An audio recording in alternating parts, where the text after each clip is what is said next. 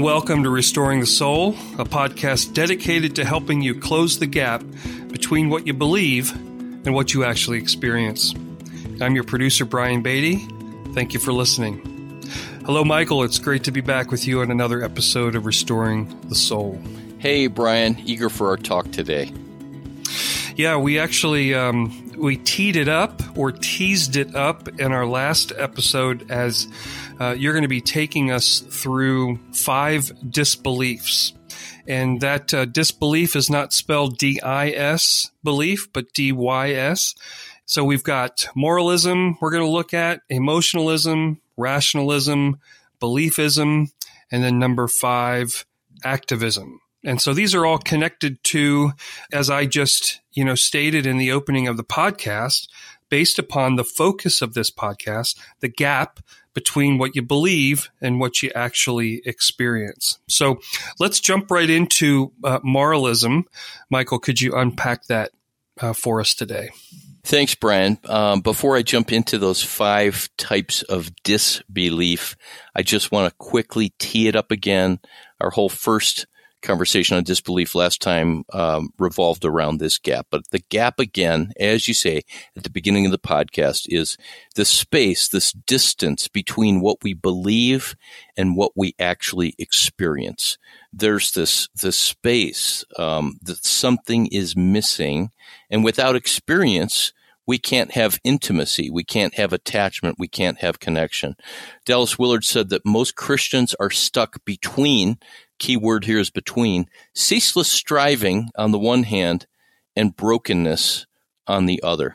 So you could think of the gap as I'm broken, I'm wounded, I'm wicked, I'm weak, I'm a victim of warfare, and my wiring is broken, those 5 W's that we talk about so often here. But in that brokenness, I'm trying to get, and I'm striving ceaselessly to get to this other place of this abundance that I long to experience. And so I think about this gap according to the laws of geometry.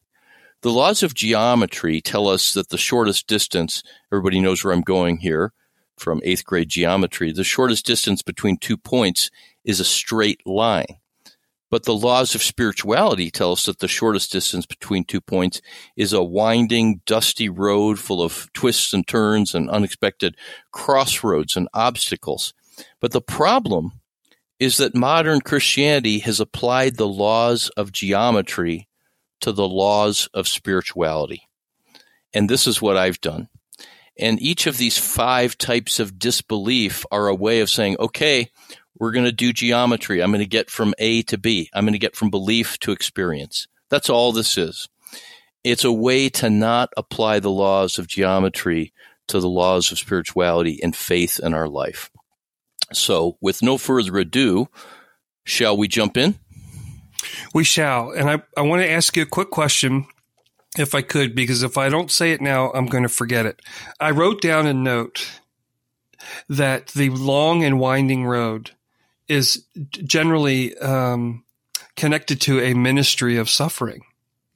That we in our modern evangelicalism, if you want to call it modern Christianity, has lost the appetite for suffering. And Henry Nouwen, I believe he's written a lot about it, and there are certainly plenty of other authors or those theologians that have written about the beauty of suffering and being able to connect our lives to Christ in that way. But that straight line, that geometric line, is beyond suffering. It's the ease of it all. It is.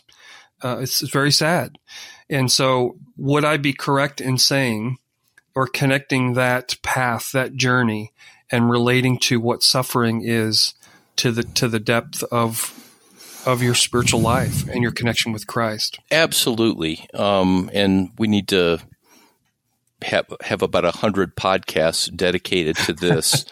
There is no spiritual growth apart from suffering. And I don't mean per se suffering like Ukrainians are suffering right now at the hands of Russia, where their homes are being blasted and people are being tortured and their country's being invaded. Suffering can be choosing not to look at porn when I want to find that relief and pressing into that pain there. Spirituality, as Thomas Merton said, is about what we do with the restlessness in our soul, and it's pain or emptiness or grief of some sort or physical pain that so often leads us to a place of restlessness where we reach out to something. But yeah, pain, suffering, it is our instructor. C.S. Lewis said that pain is God's megaphone to get our attention, and not just, quote, to turn to him and gaze upon him and trust him, but to get our attention about what's happening in our inner world, because pain and suffering also raises all these questions about God's goodness and where do I find soothing? Where can my soul rest? Where can my soul be known? And ultimately, where do I find safety? So it's in places where we are disoriented, where we are uncertain, tentative, and ultimately needy. So, yes. Yeah, good. Well, let's dive into to moralism. Let's get to the disbeliefs.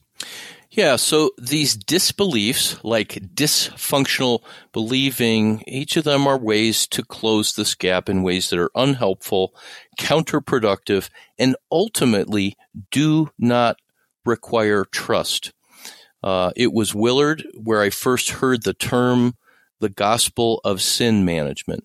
And I think the lowest level, the easiest entry point for a Christian, whether they're a new Christian or a longtime believer, of what must you do as a human being to experience the abundant life, this life to the full, as Jesus talked about in John 10:10.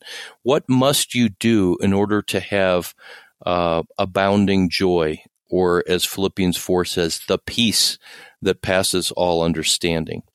I remember as a young Christian, being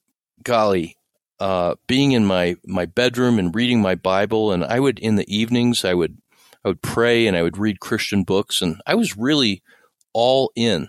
And I remember reading Philippians 4, 6, and 7, which I later memorized, and it said, let your requests be made known to God, and the peace of God, which passes all understanding, will guard your hearts and your minds in Christ Jesus.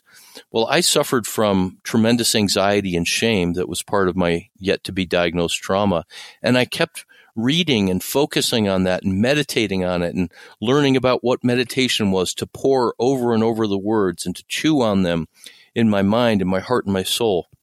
And all I kept coming back to was, how come I don't have this peace that passes understanding? And for the first, 10, 11, 12 years of my faith, I concluded, well, obviously there's something wrong with me. I'm not doing the right things. And so because I had significant, quote, sin in my life because of my sexual addiction and my pornography addiction, even back then before the internet, what I concluded was, I don't have joy in my life because I'm not following the rules.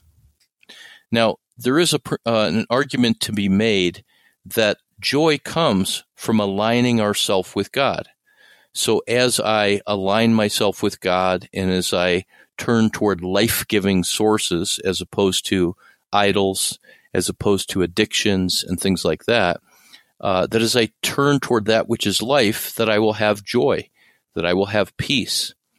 But what I was saying in my mind, back to my clipboard that I mentioned, if I read my Bible, and it had to be an entire chapter, it couldn't be a verse, it couldn't be part of the chapter where the little modern, New International headline said, rules for holy living or something like that, or Jesus walks on water.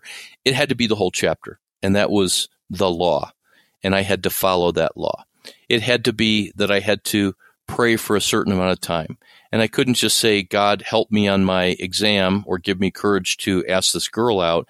It was I had to do the entire adoration, confession, thanksgiving, supplication, acts acrostic. I was constantly guilty that I wasn't sharing my faith with kids in high school. At what point, and I really think this is actually kind of cool in retrospect, but there was a time when I disdained this. But my Young Life leader said, get your high school yearbook and go through it and pray through all the names. And I did that. And I don't say this with a sense of pride, like patting myself on the back, but I just go, that's pretty cool that a high school kid would do that. And I think that says something about my heart. But the tragic part is that I thought somehow then God would bless me for that. And that blessing meant, oh, I'm going to experience his love, because all I believed there, or all I knew, was guilt and shame. But I could quote John 3:16 and so many other verses, for God so loved the world that he gave his one and only son. But God doesn't love Michael very much, and he certainly doesn't like him.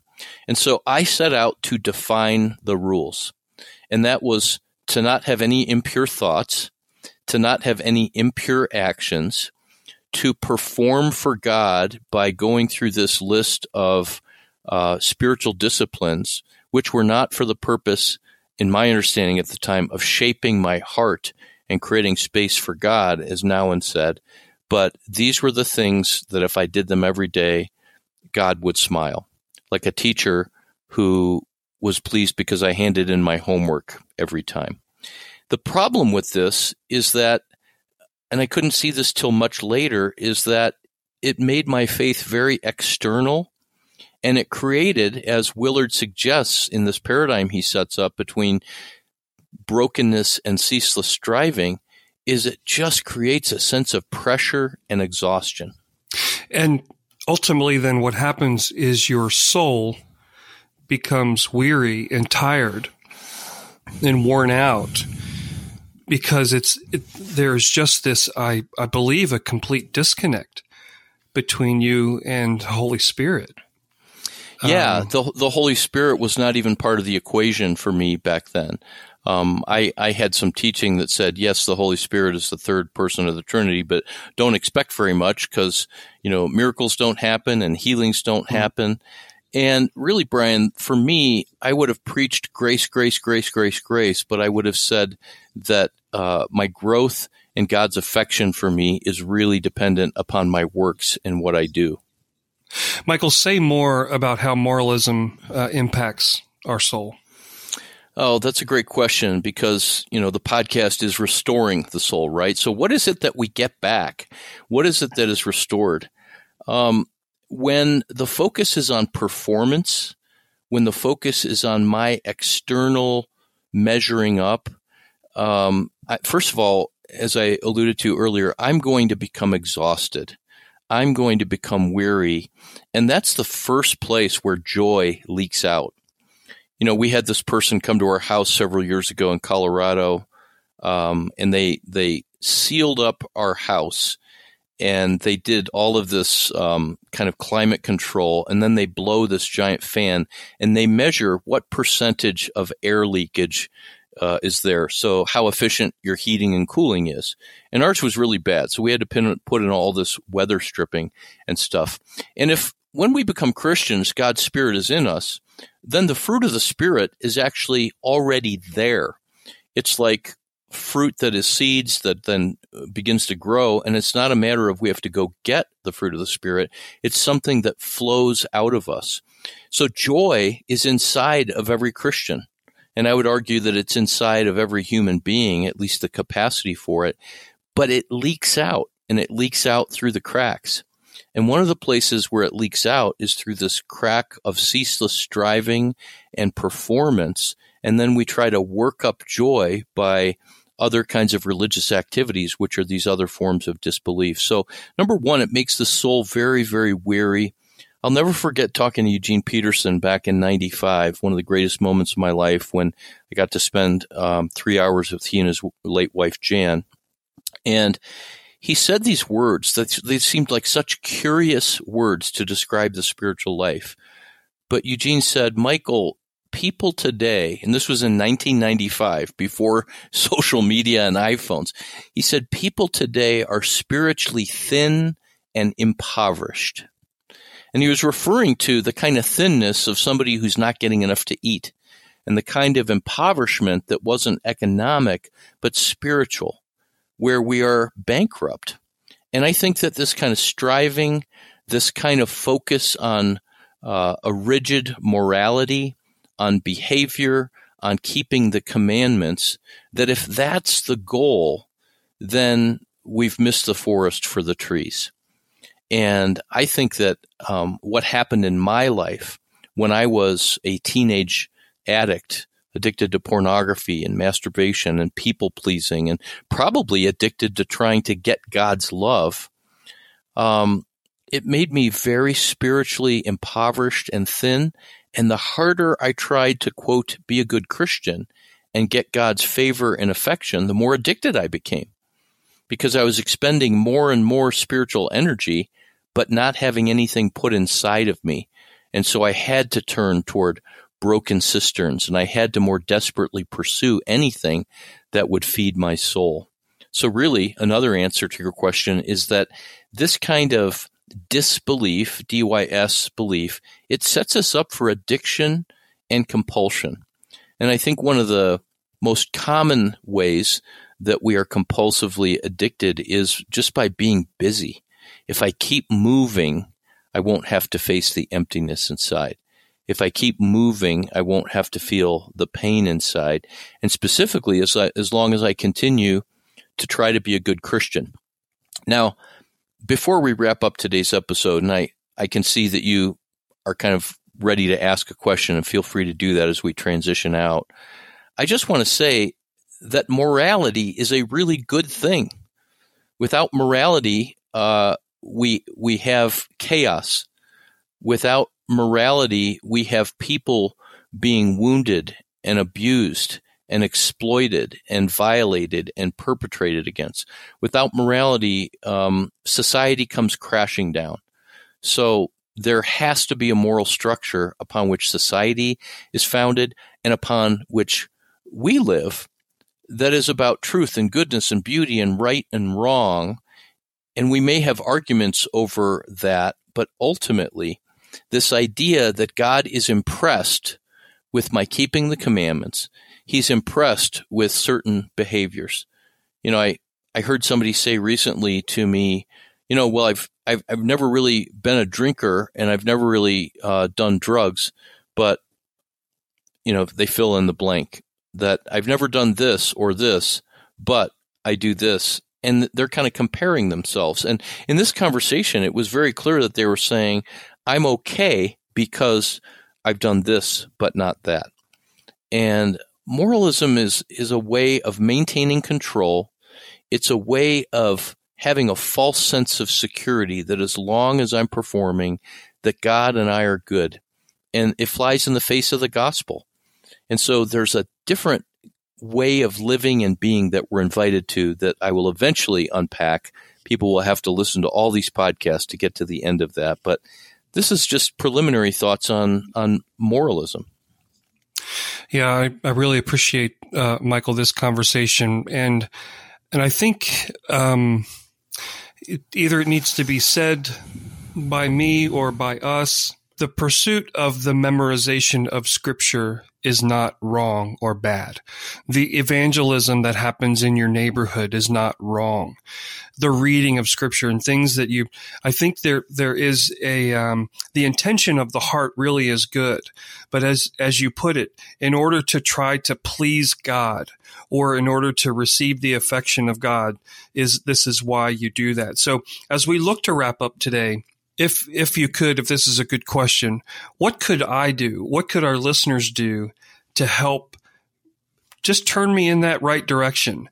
What kind of practical tool could I do to help remind me of where and what to do, and so that moralism doesn't creep in, but yet my relationship with the Lord can really remain healthy and flourishing? It's a great question, and I think my answer goes to the simple statement from my friends at TrueFaced, Bill Thrall, John Lynch, Bruce McNichol, Robbie Engel, who is my friend in Atlanta, who's now the CEO of TrueFaced. And I've heard John give this talk before, and I've heard Bill and Bruce say it.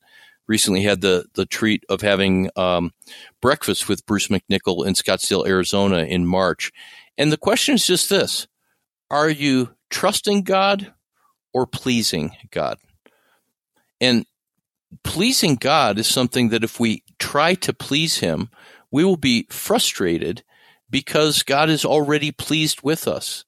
That's like me saying, Julianne, I'm going to try to please you as a husband and buy you flowers on Mother's Day and Valentine's Day and give you a tennis bracelet at Christmas and make sure that your gas level in your car never goes below half. I'll always be attentive. Now, these are all potentially wonderful things to do right, but if I say she will be pleased with me and I'm a good husband, and in fact, she'll love me because I do these things, I'm entirely missing her the point. I'm giving her my doing and not my being. I'm giving her my actions and not my heart, and she wants my heart.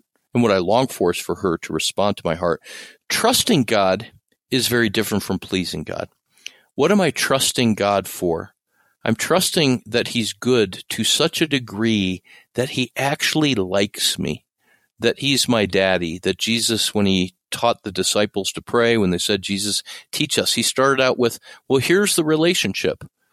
You've got a dad, an Abba, a daddy, a papa, who he's crazy about you. He likes you. Your sin is not between you and him.